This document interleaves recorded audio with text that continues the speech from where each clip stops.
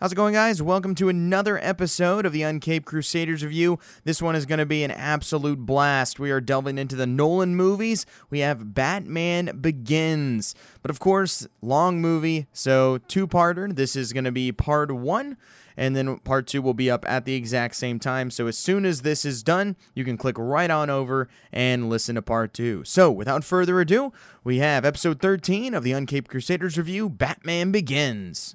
Hey everyone, I'm Mark. I'm Ian. And this is the Uncaped Crusaders Review.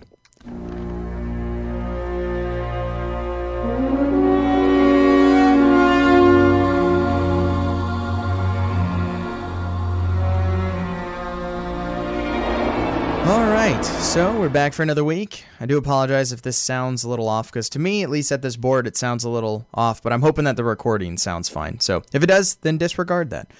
But this is gonna be fun. We got a long one today because it is Batman Begins. We're getting into the Nolan movies, which I know we're super excited about, but at the same time, they are a little lengthy.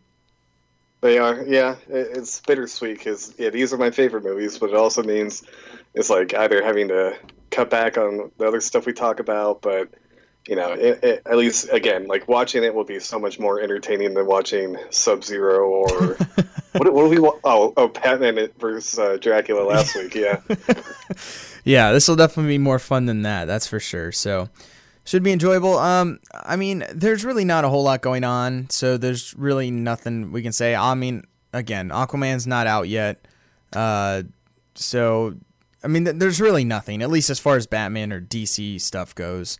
No, I mean, yeah, like DC-wise, yeah, you have Aquaman coming out, which there's a lot of hype behind, but, like, of course, everyone's talking about all the trailers coming out this week, but that's all Marvel. Yeah, and who cares? Yeah, since it's such a long movie, we'll have to, unfortunately, the only thing, real quick, because Titans, we had a new episode of Titans, because our show comes out the day a new Titans episode comes out, so it's kind of annoying. We're like a week behind by the time we talk about it, but, I don't know, just, I thought this episode was a little bit better than the one before, but I still feel like it's just kind of a waste of time right now. Yeah, like I mentioned, it's like them constantly not deciding like where they want the show to go. Is like we started off in Ohio and Detroit, and then we went to we started off in Ohio and then we went to Detroit and then Chicago, and now we're back in Chicago, but now we're going back to Ohio. It's like stuff like that, I just find kind of like meandering. And it's like, all right, like, do you have a set direction of where you want to go? Well, but and it also, does look like we're the entire episode could have been summed up in like 3 minutes. Like that's the only new footage or like moving forward footage we got, except for being introduced to Donna Troy. But other than that, nothing happened except for right at the end we get like a little bit more information about Starfire or whatever. Yeah. And then that was really it. That was it. Yeah. I mean, again, it's like, I get that the first season is kind of the origin, but even then, like we're what, 10 episodes? Not 10 episodes, are we? No. That was episode 8. 8, yeah. Yeah, we're 8 episodes in, and we're still like learning about characters, and there's still a lot of the like main characters that we don't know a lot about, and it's like. And they keep adding new ones. Yeah, exactly. And almost every week we get either Wonder Girl, or we get freaking Hawk and Dove, who I like and I want to see more of. Right. It's like, or Doom Patrol, but it's like, yeah, come on, guys, like we're wasting time. Kind of. And now it looks like next week we're backtracking all the way back, and it's just going to be all Hawk and Dove, which again is not going to further anything whatsoever. No. And it's just like, look, I like those characters too, but are they supposed to be part of the Titans? Is Donna Troy supposed to be part of the Titans? Because if they're not, I don't care right now. Exactly. Like if they're going to be part of the team later, that's great. Sure. But also, like, why are we going back to Hawk and Dove? And why are we going back to an origin? Like we're going back like to their beginning. Like I don't care about their beginning. We learned enough about their beginning. Yeah, it's like, now are we going to have to wait and find out what happens with Starfire and Raven like another week? Like, probably. That's so pointless. I know, and the longer it gets, the longer it meanders, the more it's like this season is going to end with a cliffhanger, as in like here's Trigon, or it's going to end with here's Trigon, and now we've defeated Trigon. It's going to be one or the other, and I'm not looking forward to that. I said that on my YouTube review on the Uncaped Crusaders Review YouTube channel, And that was exactly what I said. I think it's going to be one or the other. It's either going to be here's Trigon, end of season, or here's Trigon, and now we defeat Trigon all within one episode. Yeah, like, I mean, again, like when the trailer first came out, we both thought this show was going to be terrible, and Right. it is far from that. But I Yeah. still cannot call it a well-written show because Right. it's just plain not. Yeah. But, I mean, again, potential, but, well, you know, Sure, not quite there absolutely. yet. No. So, and then the only other thing is Daredevil was canceled, much to the abject rage of everybody. Yeah, we gotta and be e- careful not to go on a full rant here. Yeah, even though that's not DC or Batman, might as well be. Just if you love comic books, like you should love Daredevil. If you love because anything, if you love storytelling or cinema, I mean, again, like they finally, it came out today that it got canceled despite being, I think, the Netflix's like 4th best rated show. yeah. So it's definitely not like because it wasn't getting viewership. Oh, or anything no, like no, that. no. I was watching, a guy made a video, he was talking about it, and basically Netflix is really bitter at Disney because Yeah. Disney is pulling all their stuff. Yeah. And so they basically are like, all right, well, because this is the point that the guy was making, which I thought made sense. I forgot the name of the video now. I'm sorry. I would credit him. But Tweet it later. and the guy was saying shows are never canceled. Like shows end, shows are not renewed, or shows either end or they're not renewed. They're never canceled. And so if a show is canceled, it was very blatantly obvious. It was very blatantly canceled, very publicly, like for a reason. Like because that's not normal. Like Netflix is not happy with Disney, and they now view Disney as a competitor because they are going to be once the streaming thing starts. It'll be much bigger than even some of the other companies that have done streaming platforms. I mean, Disney's is a whole nother level, especially because now they're going to own Hulu too. Oh my God. I think with the Fox deal, I think Fox owns has a big stake in Hulu. So that seems to be more of the why that it's been going about the way it is. Obviously it has nothing to do with the show or viewership Quality. or any of that. So. No. And again, they also made a big point to say, and Daredevil will stay on Netflix for many, many years.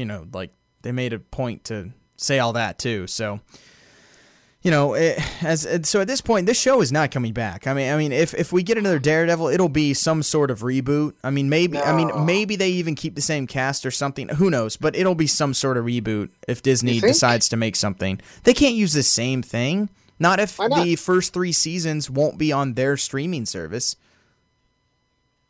I don't know enough about the merger and all the specifics of the deal and like the rights, but I mean, you would hope that eventually, because unfortunately, the first seasons are a Netflix production. Right. It's not like where they have like Doctor Strange and the Marvel movies on Netflix. Right. So then, no, Netflix owns these. They own those shows.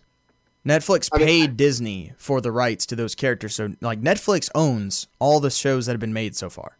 I mean, like maybe they can work out an in between where Netflix keeps the seasons that they did, and that way they can still have that as their library. Because I know Netflix eventually wants to go all original content. So hopefully they just keep the original seasons, and then that way Disney can bring in people to their streaming service by being able to make more and be like, hey, if you want to see more, you have to come check out our service. Where like I would just hope that they would trust enough that there are enough fans of Daredevil where people would come to their streaming service in order just to see it continue. Because that's all I want. It's like I don't care. I'll pay for a new streaming service with Disney. I don't care if it's like $30. I want to see a season 4. Yeah, I agree. But I have a feeling that the people aren't smart enough. I just don't see. Unfortunately, I don't see that happening. I hope it does, though. I hope something does, because it's the greatest superhero show that's ever been made, and it's one of the best TV shows that's ever been made. So, R.I.P. Daredevil, and hopefully it's born again. But anyway, so had to touch on that briefly, and now we'll get into the main show. Today we're watching Batman Begins, the first of the Christopher Nolan Dark Knight trilogy, and one that I'm super excited about. So, if you're ready, we can go ahead and get started. I am at 0 seconds on the DVD that I have here. I'm 1 second. It's like the Warner Brothers zooming on the lots in black and white. Right. All right. So, Ian, would you like to count us out? I would. All right. In 3, 2, 1, play. All right. So we see the lot go by, and here comes the Warner Brothers logo in black and white. And there we are, centered of the screen. So it goes to black, and now we're about to get started with the minute and a half or whatever of logos. That always happens with Christopher Nolan movies, it seems like. Well, and just movies now in general. There's so many like production companies. You're gonna get at least a minute of credits with pretty much any movie. True, but this is a great shot. All the bats. God, yeah. Oh, that's awesome. I mean, I just love how each movie has its own way of introducing the bat symbol. You have the bats in this one, then you have the fire in the next one, and then in Dark Knight Rises you have the ice breaking. This movie is gonna be hard, I feel like, to do for many reasons. Well, one, because part of me just wants to watch it, even though I watched it. Even though I watched it like on Sunday. I want to watch it with sound. I know, me too. So that's why I purposely watch these ahead of time, just so I've already seen it. But I watch them regularly. Well, yeah, but I mean, like right before doing it, I make sure and watch it, so I'm not, constantly having to listen to it. But and then also, there's just so much to talk about. Well, luckily, I don't think we have to describe what's happening on the screen, because I think most people, this movie is and everyone's... Well, we still have to somewhat describe it, because if people are just listening to this, then they're not going to know what's going on. Well, like right now, we have young Bruce Wayne who just fell through the well, and he's about to get swarmed by bats. Yeah, but like more people know what happens in this movie than they do Batman vs. Dracula. Was this really kind of the first time that falling through the well, attacked by bats thing really was used? Well, in Batman Forever, he falls, but it's not in the well. Right. And then there's only one bat, but I think this is the first swarm of bats that I've ever... Yeah, because then it became like a thing where it was always getting swarmed by bats. But this was the first time I remember seeing it, and I'm trying to think of any comics. Even in the comics, I feel like it's not usually that. It's always just the one bat. Yeah, exactly. Yeah, I'm pretty sure this is the swarm of bats that we have ever seen. And yeah, of course, now it's like the go-to. So we have Bruce Wayne. He's in jail. Man, I can't even imagine. I'm sure you saw this in theaters when it came out, right? Oh, yeah. Yeah, see, I hate you. But, I feel like this would really throw people off, this beginning to this movie. Yeah, it was so bold. I remember... This movie was really the first movie I ever kind of knew about, hearing news about an upcoming movie. Because, the old days, before really the internet, it's you saw a trailer and that was, your first realization that, this movie was coming out. Right. And so I remember my sister showed me, the teaser trailer for this movie. And, all you see is, the bat symbol at the end, and when he opens the drawer for the bat suit. And, before that, you're like, what is this? And she was like, no, this is a new Batman movie. I just remember my mind being blown because, it's nothing he breaks that dude's leg right there. Oh, yeah. But, yeah, go ahead.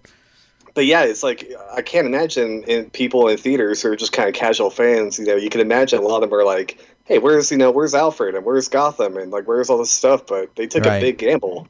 Oh, yeah. I love it. Oh, yeah. So now Bruce Wayne just beat the crap out of all those people in the prison.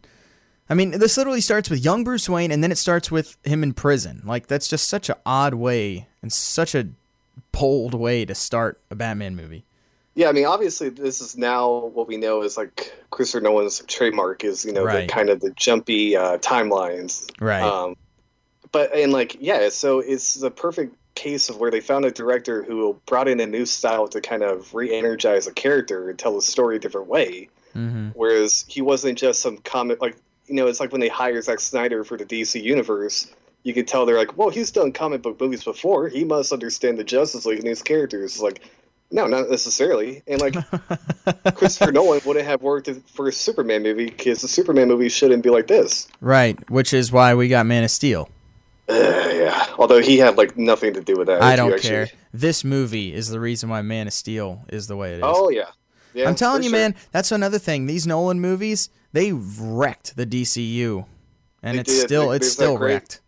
There's that great YouTube video that talks about it. And it's like, as amazing as they are, it's like it brought about so much copycat-ish, Yep. like awful imitation that unfortunately we can't escape now. Mm-hmm. Unfortunately. And it's But- like the same with like Avengers. Like Avengers was great, but unfortunately now every studio wants to make a Yep. cinematic universe. Yep. No, you're right. No, you're 100% right. It's I like they're agree. great, but they what they create is terrible. So now, right now, Liam Neeson has been talking to Christian Bale, or the Merely Ducard character, which of course is Ra's al Ghul, which drives me nuts that they say Ra's al Ghul throughout this whole movie. I can't stand it. Yeah, it's I don't know weird. how I mean, how do you get that wrong with a movie at this scale? I just don't understand. I don't think it's not wrong. I think It is it's wrong. because I know it's wrong, but in their mind they weren't like, oh, this is how you say it, right? I think it was an actual, because the whole universe is supposed to be grounded. If you look at how the name is written in whatever Who cares? dialect, it would be pronounced Raz. No. But I understand. Nope. Nope. It's definitely not Roz. In no way, in any way, is it Roz. You ask Denny O'Neil or Neil Adams, who both created the character, and it's Raish. Oh, I know. Yeah, Because it's Actually, I think- because it's from Farsi, or like Exactly. Arabic or whatever. yeah. Eh. Anyway, that's the one part of this movie that just drives me nuts every time I hear it. But anyway, so the Liam Neeson character, because it's too confusing calling him either name, so he's just Liam Neeson. Yeah. He tells Bruce Wayne that he needs to pick this flower and then carry it up to the top of the mountain. And I guess there's just one mountain here, because he just says take it to the top of the mountain. So, I mean, I feel like that's one thing that gets me in movies. Whenever they say directions or like to meet up or anything, they always just leave it like so vague. And I That's just true. sit there, I'm like, wait, where do you want me to go? This is a great shot that Zack Snyder, of course, ripped off in Justice League, but whatever. Yeah.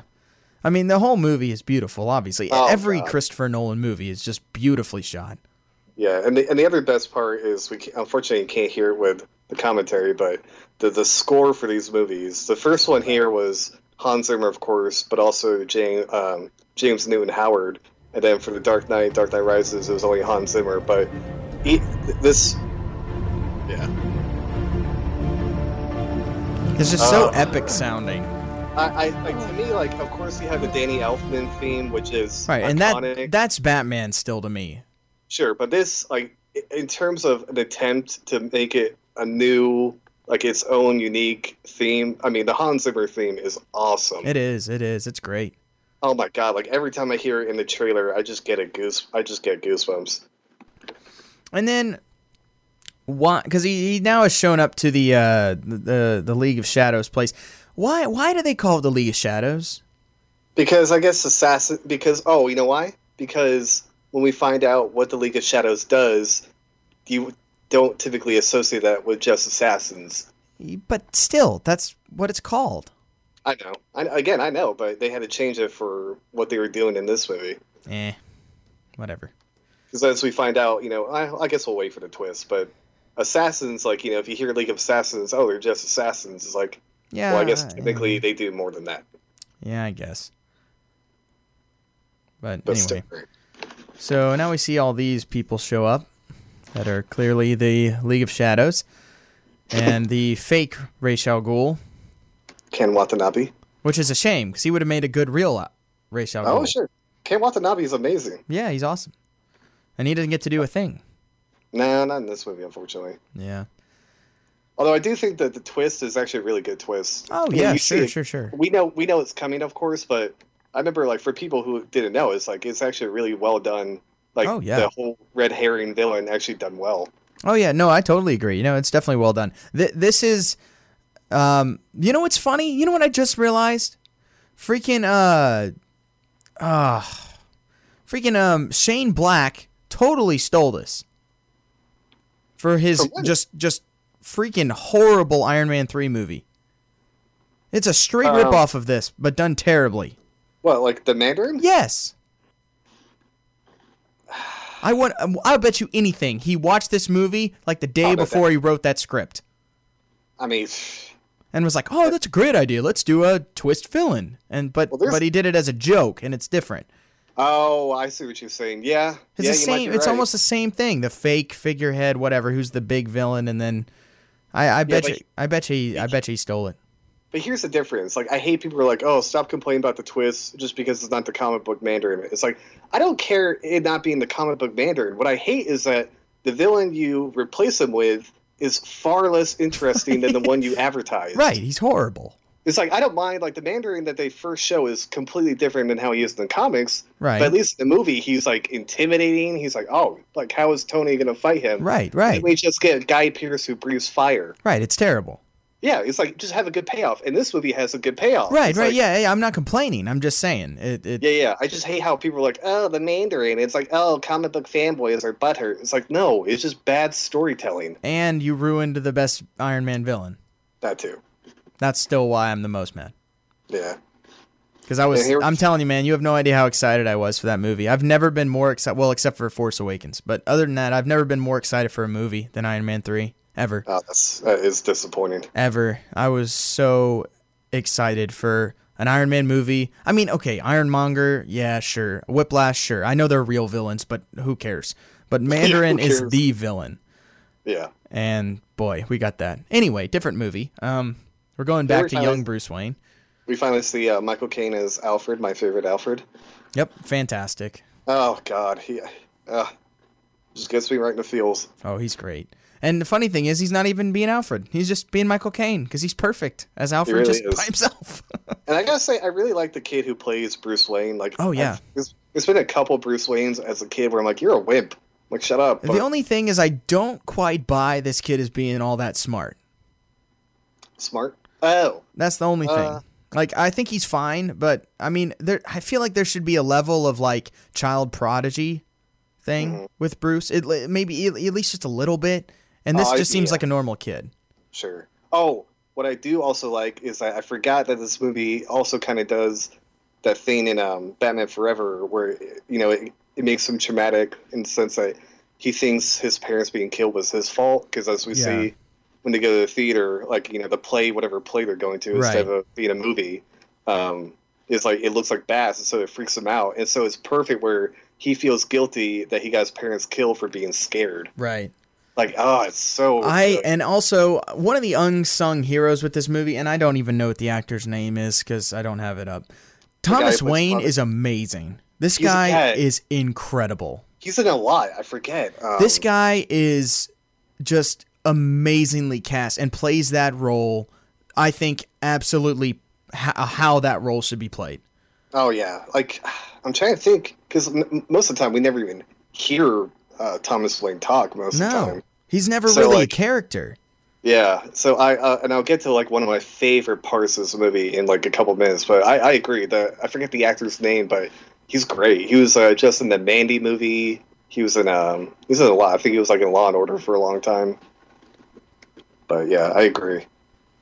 It's Linus Roche, something like that. But yeah, no, that dude playing Thomas Wayne is just incredible, and nobody ever says that. So definitely want to shout that out.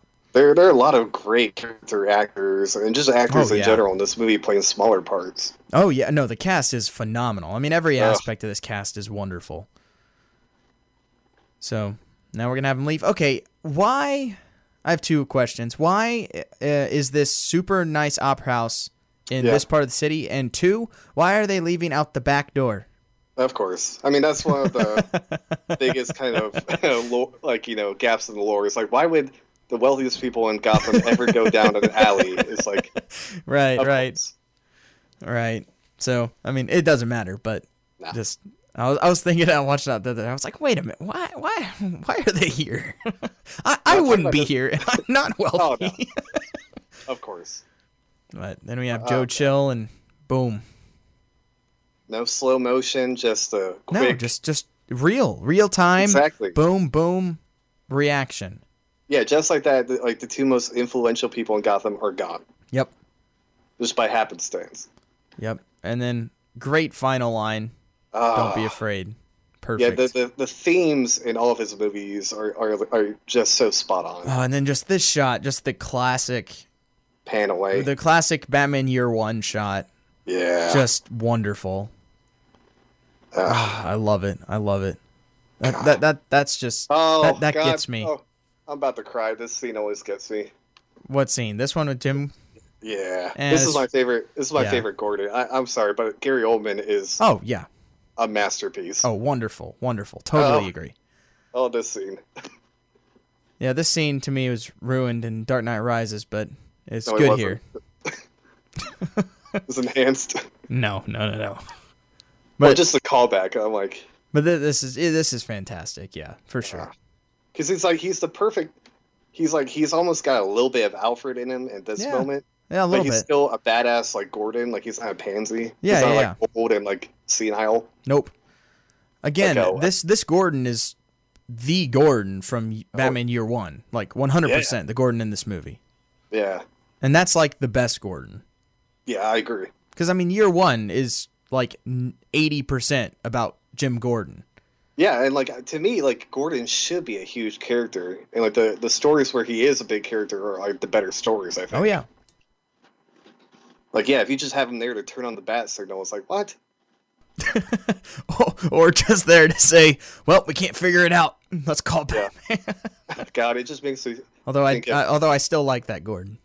Oh yeah, it just makes me think of poor J.K. Simmons who got shredded. Yeah, totally. And he wears a trench coat in one scene. yeah. But it's a shame. Because again, that's another guy who's just. I mean, he's still technically under contract to do another movie, so I'm hoping we get to see him actually as Gordon's. For real. Yeah, it'd just be weird if we had like the same Gordon, same Alfred, but just a different Batman. I wouldn't mind. That's exactly what they did in the original movies. Please do it. No, literally, the only two characters that were the same were Gordon and Alfred through all four of them. Or it's like Judi Dench in all the James Bond movies. Like, who cares? Which is funny because in those movies it needed to be the other way around because they were the two like worst characters in those four movies. We've already talked about that Alfred many times. Oh yeah, but yeah, it's like I would love to see Jeremy Irons and J.K. Simmons.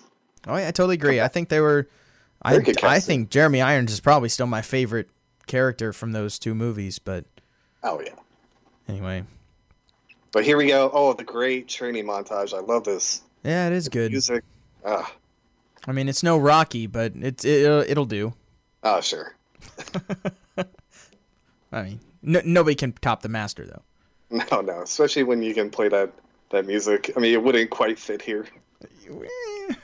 I mean, I would love to see a Batman training montage too. I mean, Hearts on Fire. Although, I remember this scene always threw me off when I first saw this. 'Cause I was like, why is Batman fighting with a sword? Yeah. And it really did kind of...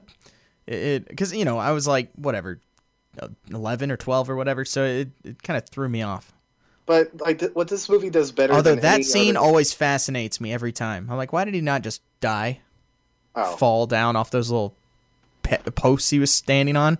Yeah, and we gotta say, Christian Bale, the movie he did before this was The Machinist. Did he do one in between, or was it straight from The Machinist to this one? I think it was straight from The Machinist. It might have been. Because I know he was cast for this, like while he was shooting The Machinist, or maybe like right after. So, but yeah, they were. I mean, yeah, but bottom line, he went from that body to this body in a very short amount of time. Yeah, he's crazy. He's stupid. He's not human. He's an android. And he has a bunch of different bodies and just takes the head off and puts it on a different one. Hold on. I need to talk about this part because right here, like, what Ra's says, where he's like, your parents' death wasn't your fault. Yeah. Your fault. It was your father's. Like, that's why not having Thomas Wayne try to punch Joe Chill is so important because think about it. Like, if he did try to fight Joe Chill and lost, Bruce could be like, well, what's the point in fighting? He lost. And it's like, no, it's because as powerful and wealthy as he was, in that moment he was helpless. It's like, oh, thank you. Yep.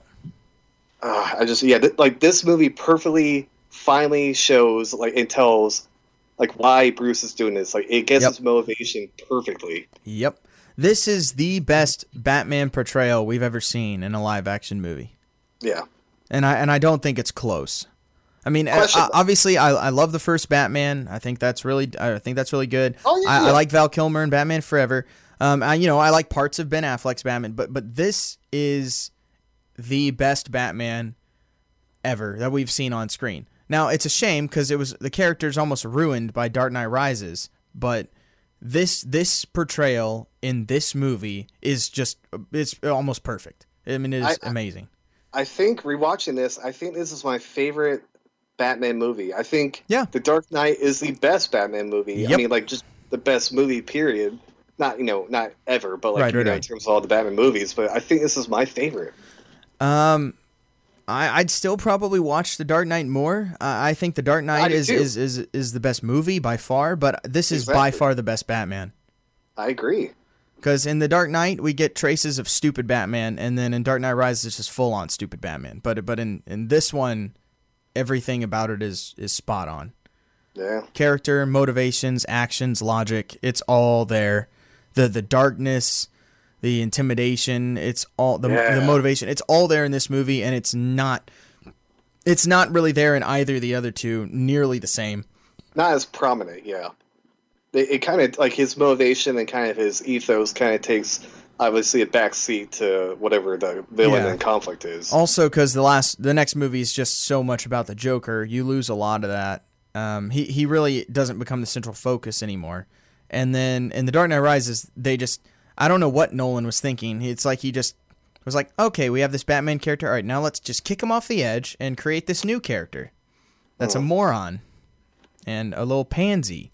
Anyway, Wait. we'll get into that when we get to that will. movie. But this one is awesome. Oh God. I love when they use the same actors and then portray them as like teenagers or whatever, and it's always the same. Oh, yeah. All they do is just give them bangs. That's the only thing they do is they just give them bangs. Why is that like a young person thing? I don't see any young people wearing bangs that are older than the age of 10. That always threw me off in this movie where here he's supposed to be college age. It's like, what? Yeah. That's okay. Oh, that's okay because the scenes coming up after this one are so perfect in terms of like we were talking about his motivation. Like the scene where he meets with Falcone is one of the most underrated scenes ever. Oh, it's great.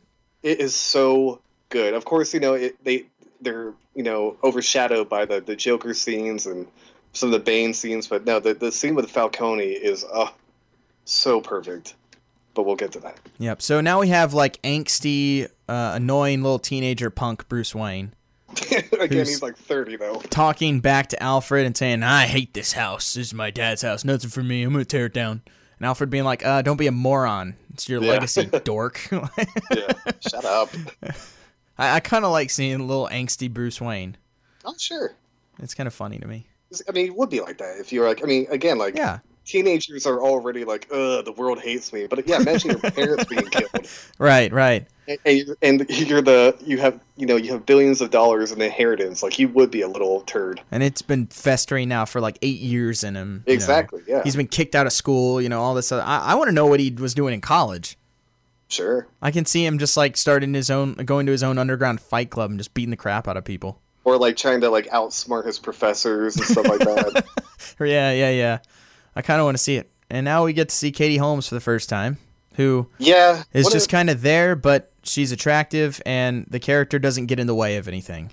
Now, I will say one of the things I didn't like about Nolan is that he never casted his female characters in this trilogy. Like, I hated Katie Holmes. I mean, she's not terrible. I don't hate Katie Holmes, but honestly, I don't hate her because she doesn't get in the way. That's why she doesn't get in the way, and the few scenes she is needed for seems to deliver fine. But man, do I hate Maggie Gyllenhaal. Oh, yep. Me and you both. Movie. That's one thing everybody does. Full on agree with. She is unbearable. The worst decision Nolan has ever made, except for the end of Interstellar. And she is the worst character I've ever seen in a Nolan movie, and one of the worst characters I've seen in any movie ever. And I don't know why superhero movies get the female character so wrong like 80% of the time. Well, not only that, but she's not attractive. No, At all? No. I'm sorry. She's not attractive at all, and she's not the same character. Like, they totally change her character, and she goes from an idealist, kind of strong-willed, little bit stubborn type thing to just like a straight up like control freak weirdo. Bitch. Like, who's just annoying and serves no purpose other than to make Harvey go bad, I guess, and then to make Batman quit. Like, that's really all she does. Everything she even, like, furthers in the movie is, like, annoying. Yeah. Yeah, she's terrible. We'll get into that. Literally the only real problem of Dark Knight, which is otherwise pretty much a perfect movie. But, otherwise, yeah, pretty much a flawless movie. Like, I actually have gone back and watched it looking for errors, and yeah. I've yet to find any that are really worth noting. Okay, we've kind of brushed over this scene. So basically, yes. Bruce is back, and Joe Chill is going up for witness protection to turn state's evidence on Falcone. Mm-hmm. And Bruce is coming in for the hearing because he's like, this guy killed my parents. What do you mean you're going to let him go? Yeah, Bruce has come solely to kill him. Yeah, and so he now has a gun, and as they're coming out, he is fully prepared to kill Joe Chill. So good. Yeah, so Chill is walking out in the open, of course, which they never do, and we find out why right here. And then an assassin for Falcone just goes straight up and kills Joe Chill in front of Bruce Wayne before he gets a chance. We see how corrupt Gotham is, and then we see how this affects Bruce. Like, so good.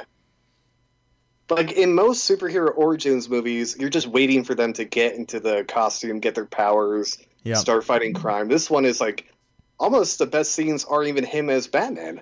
Yeah. No, I agree.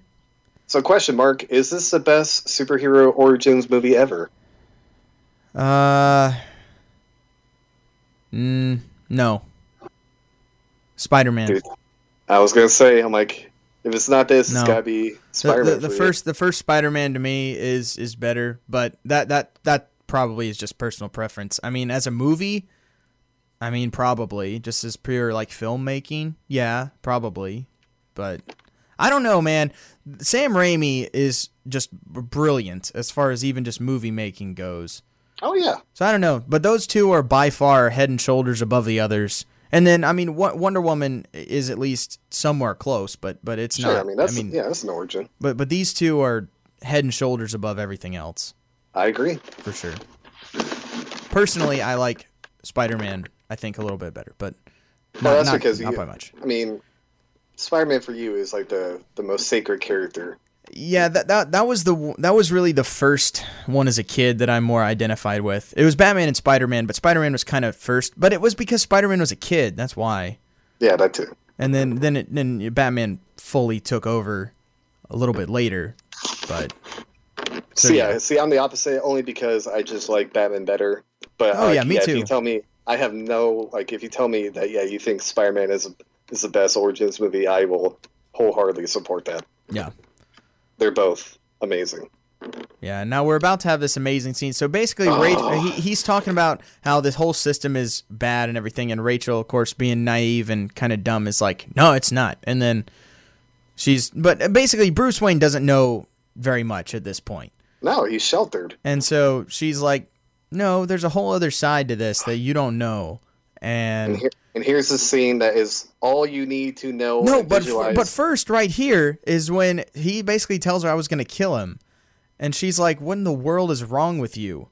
Mm-hmm. And this is where this is so good. He's holding the gun, and you see the flashback of him watching the gun kill his parents. Throws the gun, and this is the origin of no guns, no killing.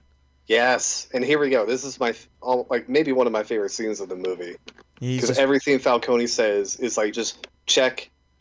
You can see him in his mind becoming Batman in this conversation. So this whole time I've been watching it without captions again because I just forgot. What is wrong with you? Well, I already know every line of the movie. I know, but if you can't hear it, you need to be able to at least see the dialogue. I just wasn't paying attention. I don't know why I do that. I've done that twice. I can quote this whole scene word for word. It's so good. It is so good. Yeah, basically it's Falcone be like, yeah, you think you're fearless and everything. He's like, but you don't get it. He's like, I own this town. If I want to, I can kill your butler. I can kill Rachel. He's like, you're not. He's like, you think you know what it's like to suffer. He's like, you don't. Yeah. He's right. Yeah. He's like, you think you have nothing to lose, but you got everything to lose. He's like, you don't understand the world of fear because, like, you've never had to fear for anything other than, of course, the one night. But he's like, and then he says, of course, you know, people always fear what they don't understand. Yep, just 100% true. It's like, boom. It's like, oh my god, it's perfect in terms of motivation. Ah, that's such a good line. You've never tasted desperate. Yeah. He's like, you know, you had to go 1,000 miles to meet someone who didn't know your name. Unless you live in Zack Snyder's world. Then nobody knows who Bruce Wayne is.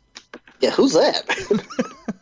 Oh, it's the guy who the wealthiest guy in the city right across the pond from us. Right. And you're a newspaper reporter. In the age of like, oh my, social media and internet. It's so stupid. Yep.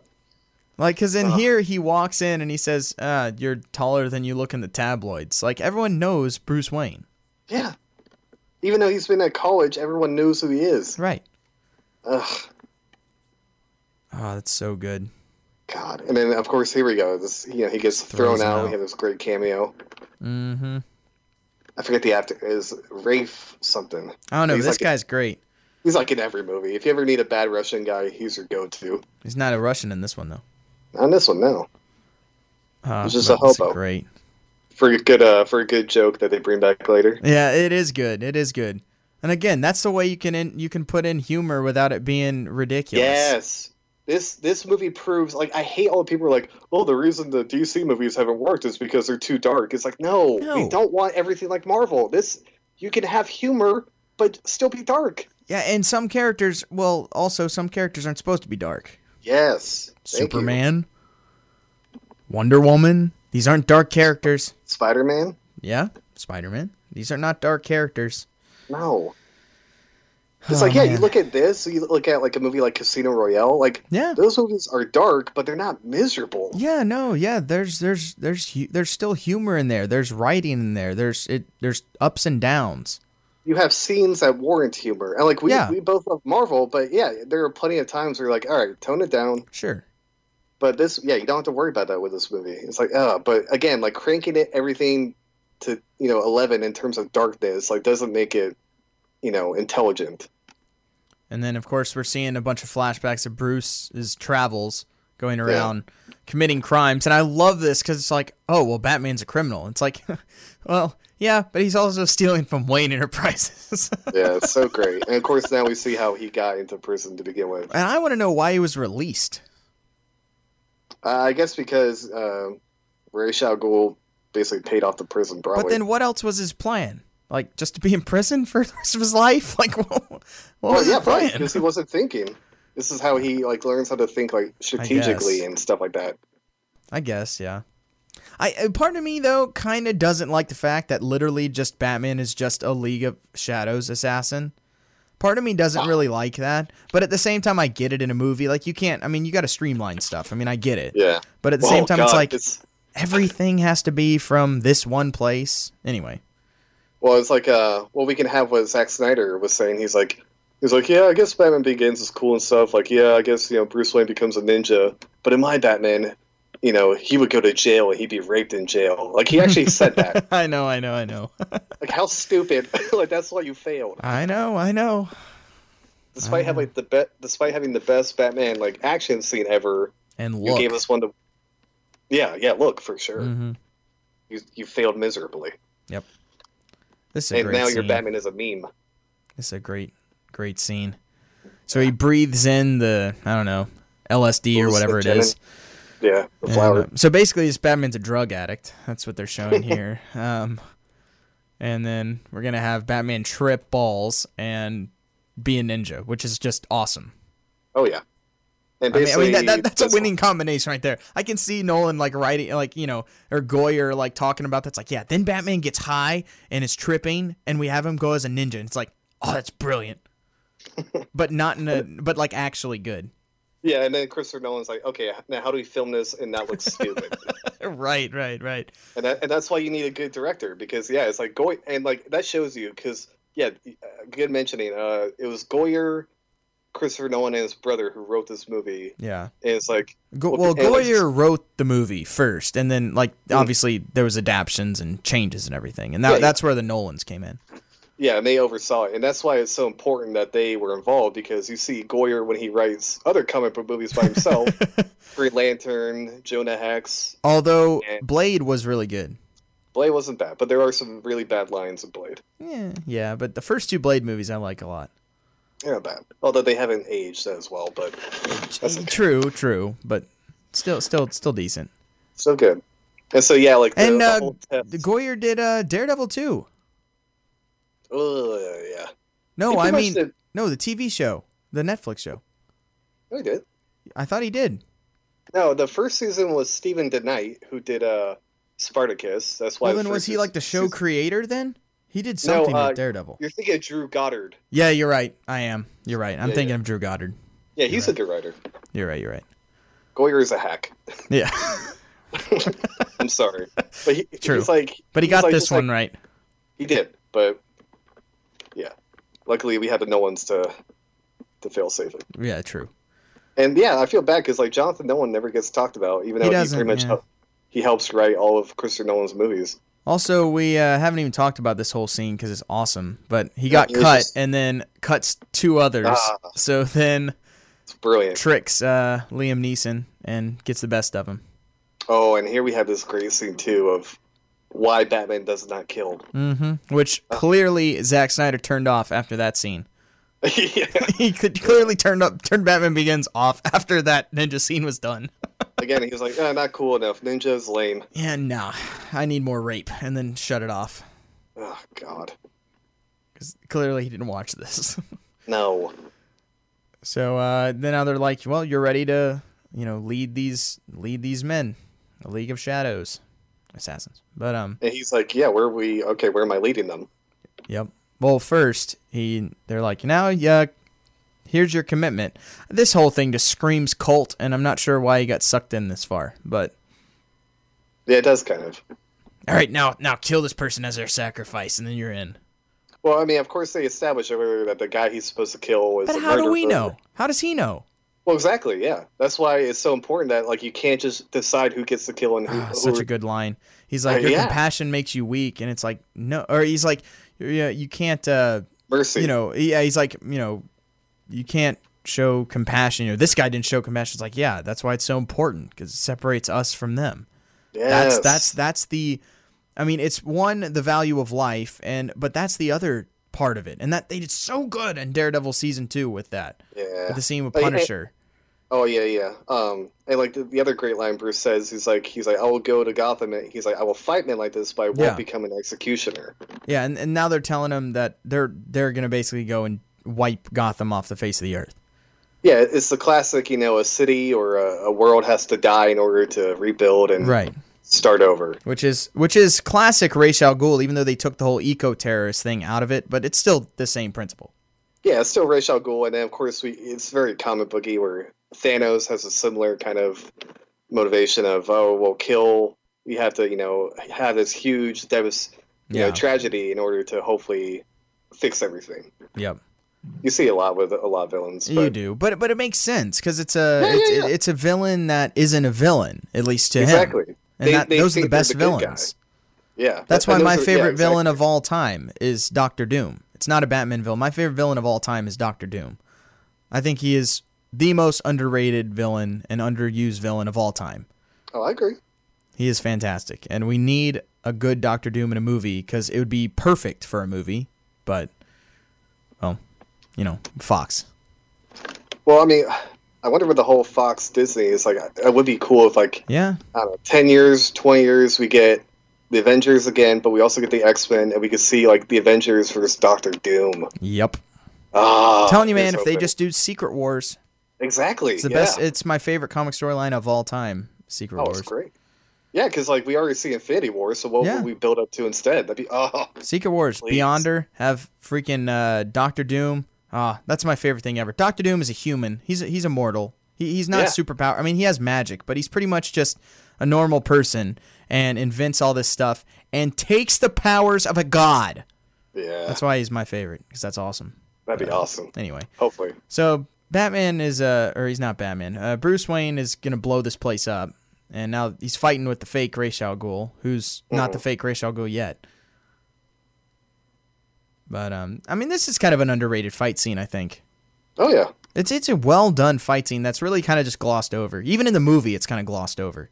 Yeah, unfortunately, there's some fight scenes later, like the fight scene at the shipping docks, where unfortunately the camera work isn't as good. It's kind of weird. It's like this first movie, Nolan films the action very cutty and like very kind of quick paced, and then he kind of slows down in The Dark Knight, and then in The Dark Knight Rises he slows down too much, where it's like one shot and you can see like some stuntman waiting for their cue. Yeah, like that's the problem with doing only one shots.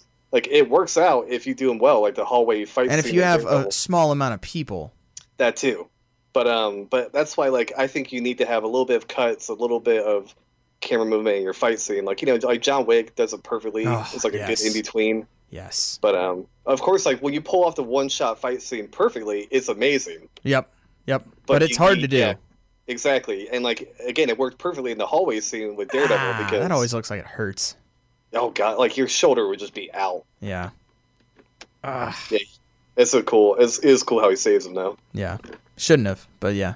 No, and it kind of shows why he like adapts the gauntlets for his right as well. Mm-hmm. It does, which I like. Yeah, me too. Yeah, we haven't talked about how like this movie really started the whole like showing where a hero gets all of his like stuff and all of his equipment, and of course. But not even. That's really the only thing. I mean, everything else he gets himself, but yeah. Oh yeah, but like at least like just showing where he like showing him create the costume and stuff. Oh yeah. Yeah, a lot of times it just kind of glosses over that, and they just have the costume or whatever. Yeah, but now like again, it also kind of is bad where now every superhero origins movie tries to explain everything, and it's like there's some things you can't explain. I want to see the scene of how he called Alfred. Oh yeah. Does he have like a flip phone in his sock like Tony Stark with Steve Rogers? Like, I'm trying to figure out how this happened. No, because he didn't tell Alfred he was leaving, so this whole time Alfred thinks he's just dead or whatever. So it's like I think he had to travel a long time before he got to a civilized city. I want to see that movie. And Alfred just seems totally unfazed by all of this, which to me always kind of bugged me. I was like, I feel like Alfred would be a little bit more, I don't know, affected by Bruce Wayne now being back. He just seems to take it like, oh, so you come back from the store? I guess, yeah. I never really thought about that. But this is a great scene where he's talking about, he's like, I can't, what, I'm going back to Gotham to save Gotham. And because, I think he agrees with what the fake Ra's al Ghul was saying. Yeah. But he's like, it's not about destroying it, it's about fixing it. Yeah. But he's like, I can't do this as Bruce Wayne. It's too big. And so I need to, that's where the whole becoming a symbol comes from. That's the other thing I love about this movie is that they finally kind of talked about Batman just being more than Bruce Wayne. At night he fights criminals. It's like they the whole symbolism and like being a legend and like that's when like to me this is what made Batman like finally like on a tier separate from all other superheroes. Yeah, this is when like this movie came out and just showed like what they can be like seen as. Yeah. So. And then we found out that he's been declared dead, but he left everything to Alfred, so it's still intact. And I do love that line. He's like, yeah, you can borrow the rolls if you want, but bring it back with a full tank. Yeah, I do love the scene where he goes back to Wayne Enterprises. Oh, that's good. Oh, we forgot to mention, Rutger Hauer is in this movie. Yep, here we have Scarecrow, and also Zsasz, so another Batman villain that is in it for 2 seconds and doesn't do anything, and doesn't have the scars, so who cares? But, And then we have Dr. Crane, which is a underutilized villain in this movie. I mean, he does a good job, but the Scarecrow part is very underutilized, I thought. Yeah, he's only, and that's the other problem with the Origins movies is that whatever villain tends to be in it is usually kind of, they don't have a whole lot of time to be the villain. And so Scarecrow is kind of the victim of that, where we don't really get to see him as Scarecrow for about 20 or 30 minutes. Yeah, and when we do see him, we only see him for just a couple of minutes each time. And it's not even really Scarecrow. it's just, he just has that bag that he wears, and that's it, kind of. But still really good performance. But the character is still great. Yeah, very well done. And did you know that he actually, Cillian Murphy, he actually auditioned to be Batman? Yeah, I did. Which would not have worked, but no. But still a great actor. Mm-hmm. Just like how Jason Momoa auditioned to be Batman for Batman vs Superman. Oh God. Yeah. And poor Henry Cavill. Henry Cavill, this was like the worst year for him because he auditioned for Batman, James Bond, and Superman and Superman Returns and didn't get any of them. It's like he could actually probably work for all of them. Yeah, probably. I could see him being a Batman. I could see him being Bruce Wayne. If he was the way he was in Man of Steel, he would have been a fine Batman. Oh God. Yeah. No, I'm serious though. No, you're right. That's the problem. It's like, but he's also a perfect Superman if he were done, done well. Which you'll get to see once we watch the end of Justice League, and you'll finally get to see him be a real Superman. Yeah. For like 10 minutes, but yeah. And this is a great scene where he finally discovers the Batcave and. Well, because he saw the bat in his house, and that gave him an idea. Oh, I could go back into those caves, face my fear, because that's what he learned at the monastery or whatever. I do like how they kind of come up with an excuse of why there are caves and stuff, and they talk about how like the Waynes were part of the Underground Railroad. Well, that's not the excuse for why there's caves there, though. No, that's why there's access to the caves. Exactly. Thank you. Yeah, they didn't naturally, drip water for a couple thousand years and make caves. Oh yeah, thanks. Oh, but this is a great scene of the music in the scene is so good. It is. Where the bats wake up. Just the lighting in this is so good too. Yeah, and that great shot of. This is so hard to light. Like, yeah. As having made terrible movies before, the lighting is not. I don't do lighting. I know nothing about lighting, and so whenever I see a movie that's like lit in the dark like this, is just incredibly impressive. Yeah, and because it could be bad times because there are movies where it's supposed to be filmed at night and it looks like you can clearly tell they just dimmed the lightings. Oh.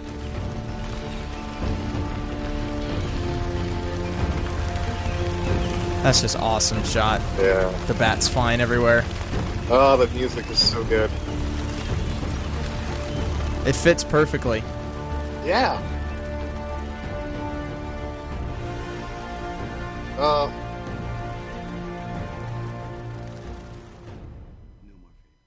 God. Yep, that's awesome. Yes, I remember seeing this. This came out right before my birthday, my 13th birthday. And I wanted to see it for my birthday, so I was forbidden from seeing it before then. So I couldn't see it opening weekend or whatever. And I'm like, I want to save it for my birthday and make it special. And my dad, who was also a huge Batman fan, could not resist, so he saw it before me. I'm like, that's awesome. I'm like, Dad, you ready? It was like my birthday. I'm like, Dad, you ready to go see it? He's like, yeah, I'll see it again. I'm like, again? He's like, oh yeah, I saw it opening day, buddy. Man. He talked about how he was always a Batman fan, but growing up, he never really had a Batman that he loved. It's like he didn't really grow up with Adam West because they didn't have cable. Yeah. And he wasn't a big fan of the Tim Burton Batman movies. And so when this came out, he talked about how this was finally the Batman that what he says made it cool to like Batman. Yep. And finally got it where it was a movie that, again, if you weren't also a diehard Batman fan, you could still love it. Mm-hmm. And so this was always his favorite. And yeah, seeing this movie on my 13th birthday, I was I didn't even care about the presents afterward. I was just, I was in heaven. Oh, this scene is so good. Yeah. He walks in and he's like, I'm going to see Mr. Earl. She's like, name? Bruce Wayne. And just the look. Oh, it's awesome. It's been done 1,000 times now. In the Tomb Raider movie that just came out, there's a scene exactly like it. And then he's trying to page the assistant or whatever. And he's just out there putting. I love this line too. Oh, he just turns. He's like, you're supposed to be dead. He's like, sorry to disappoint you. It's Wayne Enterprises, Mr. Earl. I'm sure they'll call back. Yep. Yeah, and that's a great line. You're supposed to be dead. Sorry to disappoint. Oh man! And to me, we haven't talked about how I really love Christian Bale as Bruce Wayne. Yeah, I think but before we get to that, going back to the other thing, when you were talking about seeing or your dad seeing the movie before you, yeah, well, that was my dad too, but just I didn't get to see the movies at all, so that's the way it was. So he'd go and see it and then tell me about them, and I wouldn't get to watch them. No. Now I told you, man, I wasn't allowed to watch anything until like high school age almost. Oh, I know. I can't believe it. I missed everything. I mean, so I knew everything about all the movies. I just never got to see them. I knew everything about them. I had like cards, like trading cards of all of like these. Like I had all of them for the first Spider-Man movie. I mean, I knew everything. I just didn't get to see them till later. Oh, and but it was always like a year or two later. It was never like far. It was always like pretty soon after. I just couldn't see him in the theaters, and then like a couple months later, then I could see him. Like it was awful. That's awful. Yeah, it drove me nuts. But now we have to talk about one of the other best characters in the movie. Lucius Fox, perfect. Mm-hmm. Perfect. Perfectly cast, perfectly played. Of course, and this is the first Batman movie where we've actually had him as a character, really. Yeah, he was. Yeah, I mean, he was never really a big character. Even I don't think in the comics a ton before this. Not really. I feel like after this is really when he got a lot more popular. And this just made sense for a whole lot of people, where like he gets all of his equipment and stuff from like failed military experiments from Wayne Enterprises. It's like, again, not maybe not how it's always done in the comics, but when you're trying to set it in the real world, it's like, this is what made people be able to believe, he could fight crime like this. It's like everything made sense for people. Yeah, well, also because, I mean, the Alfred we have is Michael Caine, and he's not inventing all this stuff. Yeah, he's not like the engineer and tech expert that, we see a lot of Alfreds as. It's a much easier way to streamline the process, for sure. Yeah. I mean, it's really smart if you think about it. Oh, no, it's really smart. Yeah, and of course, no, this isn't when. No, he doesn't find the tumbler yet. Yeah, no, that's later. But I love that he's like, so he's showing him the suit, and he's like, oh yeah, I can do all this. He's like, it's knife proof and everything. He's like, well, is it bulletproof? He's like, yeah, anything except straight on. And then he's like, I want to borrow it because for what? Spelunking. Expect to run into much gunfire in the caves. but I also love what he says here. He's like, Bruce, I mean, all this stuff is yours anyway. Right. Like, you can take it. Mm-hmm. So now we have mountain climber Batman getting the cave ready. Although, I feel like people don't understand how miserable this would actually be with all those bats in there. Oh, yeah. Like, it would be miserable. It'd be so loud. It would smell so bad. Well, that and you would definitely get rabies. Oh, yeah, for sure. Well, actually, I remember in the bonus features, they tried to have real bats on set, and they pooped and they did the worst things ever. It's terrible. That was why the bats became CGI. Yeah, bats are really terrible creatures. They're awful. Like the only use they have is like killing mosquitoes and like killing bugs. Much. Other than that, they are awful. Mm-hmm. So a very, very good idea to make a character that's supposed to be scary with a bat, because one, they do look kind of scary. Two, they actually could kill you because of rabies and all that. So yeah, definitely makes sense. And there's a certain breed of bat, I think, like in Australia, where it actually looks like the bat you see like in Batman Forever. I forget what they're called. Yeah, it is based off a real bat. I don't even think they're technically bats. There's something else, but they're called like the flying vampire or something, and they look like it. And it's like you would be terrified of that. Well, yeah. Well, I mean, vampire bats are creepy looking anyway. Yeah. Although they're actually herbivores, but just kind of ironic. But I love this scene too because they're trying to figure out how to put the cowl together. Yeah, I love this. And Alfred's like, to avoid everyone kind of catching on, we'll have to buy a lot of them. He's like, how many? He's like, 10,000. And from like 2 different places. And he's like, yeah. Well, at least we'll have extras. And this is a year one kind of scene. Oh no, not yet. No, not yet. That's a little later. This is where. Oh yes. But still, no. This is a year one scene. It's not what you were talking about, but it still is because it's the whole all these dirty cops, and Gordon is the only clean one. Yeah. So here we have Flass. Yeah, but this is much less intimidating, Flass. Yeah, he's kind of a schlub. But he doesn't call him Jimmy either. He calls him Jimbo. Yeah. Yeah, you're right. But, Yeah, he's definitely not the year one Flash. But that's no, okay. no. But the whole idea is still so much year one. Everything with Gordon and the police and everything is straight up year one. Oh yeah, and I love it too because year one is like maybe one of my favorite stories ever. Mm-hmm. It's wonderful. But yeah, we had the ski mask, early prototype Batman here. Yep. I love this scene. Yep. Sneaks up behind Gordon. Although I can never tell what he puts up to his head. It's just like a box. Yeah, I was always confused. I'm like, it looks like it always looked like the magazine to a pistol. I was like, what? Yeah, it's just like a something. They show I a don't know. close up, but I can never tell what it is. It's frustrated me ever since.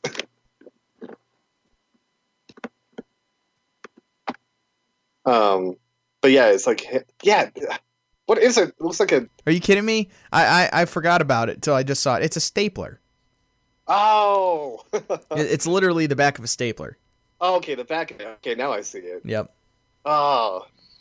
I was never like, I caught knew that. I knew what it was, and I couldn't remember. And I was like, I know this. And then I saw it, and I was like, again- yeah, of course, it was a stapler. We had a conversation a couple weeks ago where we talked about the awfulness of back when full screen DVD movies were a thing. Yeah. And unfortunately, when I got this, as a present after it, came out on DVD, someone got me the full screen version, Boo. so you can understand why I could never tell what the stapler was. Right. 'Cause it just half the screen is cut off. Yeah. So now he very sloppily gets away from the cops. Yeah, he's hurting afterward too. He's like, "Oh, that was a mistake." So now we know why he needs a cape. Yep. So he's like, I need a cape. And I love he's like, more spelunking. Nope. Base jumping.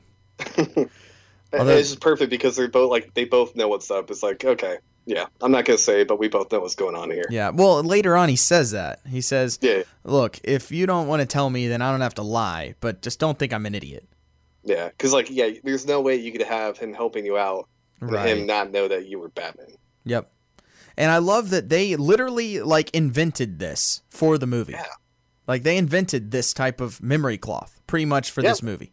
Almost all the tech in this movie, like his grappling hook is actually like the mechanics of it are actually explained. There's a really cool featurette that talks about all the tech and stuff, and Mm-hmm. but yeah, it's like pretty much everything is like actual, somewhat real. Yeah, which just makes it all the cool. because the cloth, whatever they were using, kept getting wet and whatever. So then they made it. It's like a cross between like parachute silk, which is waterproof, and then something else like that memory thing. It was like that. Like they could put like electric current through it, and that actually worked.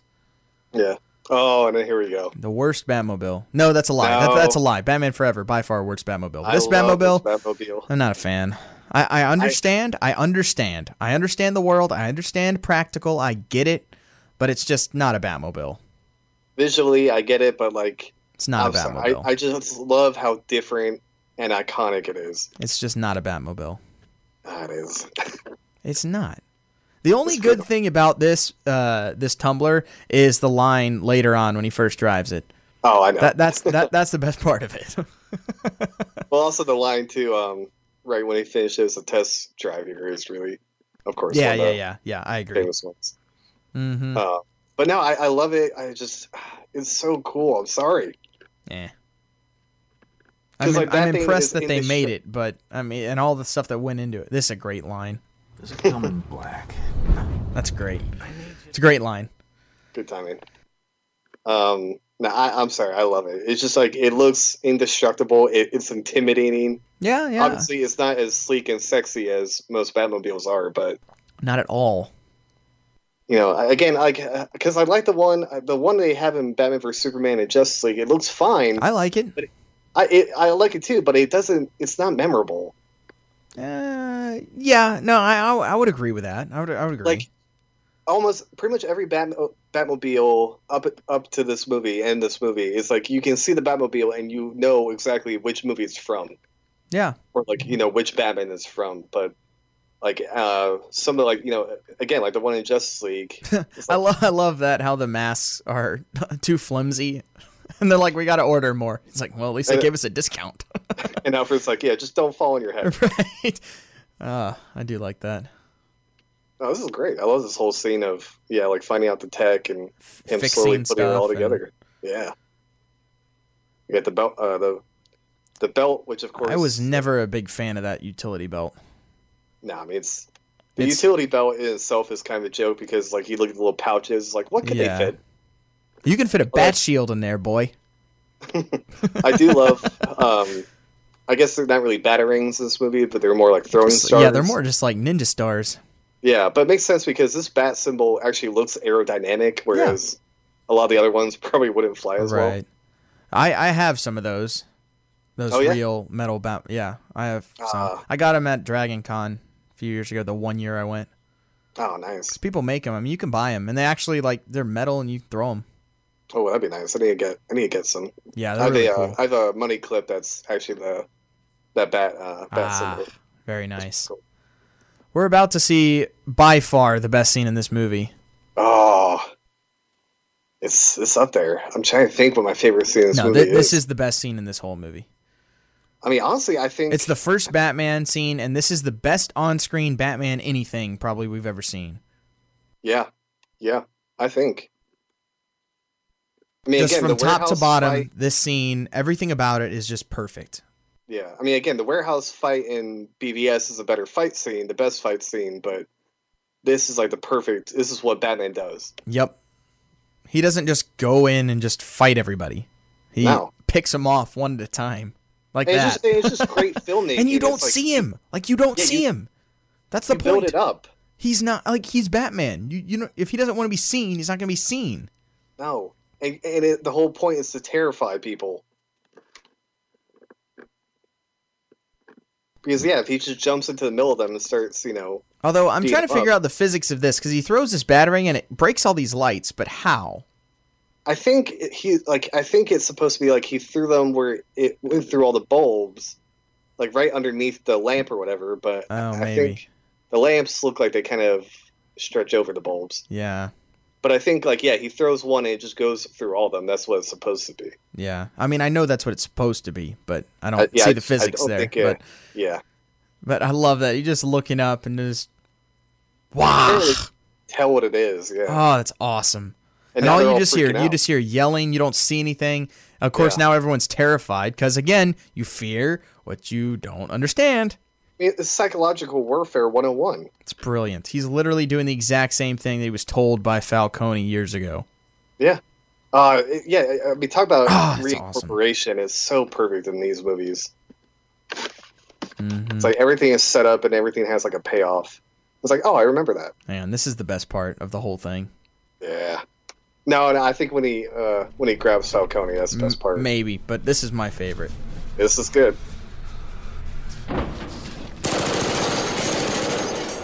Except the guy who's terrified.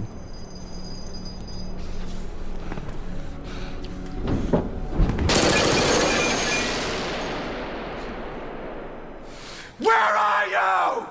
Here.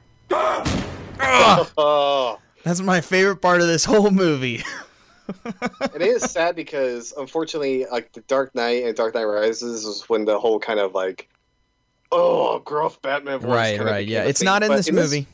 No, in this movie is perfect. It's actually because like he really actually damaged his voice permanently. He's beating the crap out of these guys. Yeah, but Christian Bale actually damaged his vocal cords doing that so much. I agree. I understand. Terminator Salvation came out right after I think The Dark Knight in 2009, and you can tell in that movie it was like just recently, and his voice was bad. Yeah, because he did the Batman voice so much. But in this movie, it's perfect. Yeah, it is. It's perfect. Oh, here we go. Boom. I missed it. I was gonna pot it up for it, but I missed it. That's okay. We all know it's a classic "I'm Batman" line. But... Oh, it's so good. And then he looks at the guy. Nice coat, because it's the same guy he gave his coat to, like however many years before, 7 years. Again, reincorporation. It's perfect. It is just good movie making. Yeah. Oh, that's awesome. That's my favorite part of this whole movie. And it's all downhill. We can quit now. No. You know what made me think? In a Marvel movie, we would see that homeless guy again at the end, and I actually like that they did it. I like how that's the last time we see him. It's perfect. It's not like, oh, he's there at the end, we have to save him, and he does the joke again, because that'd be too much. Yeah, I agree. But this is perfect.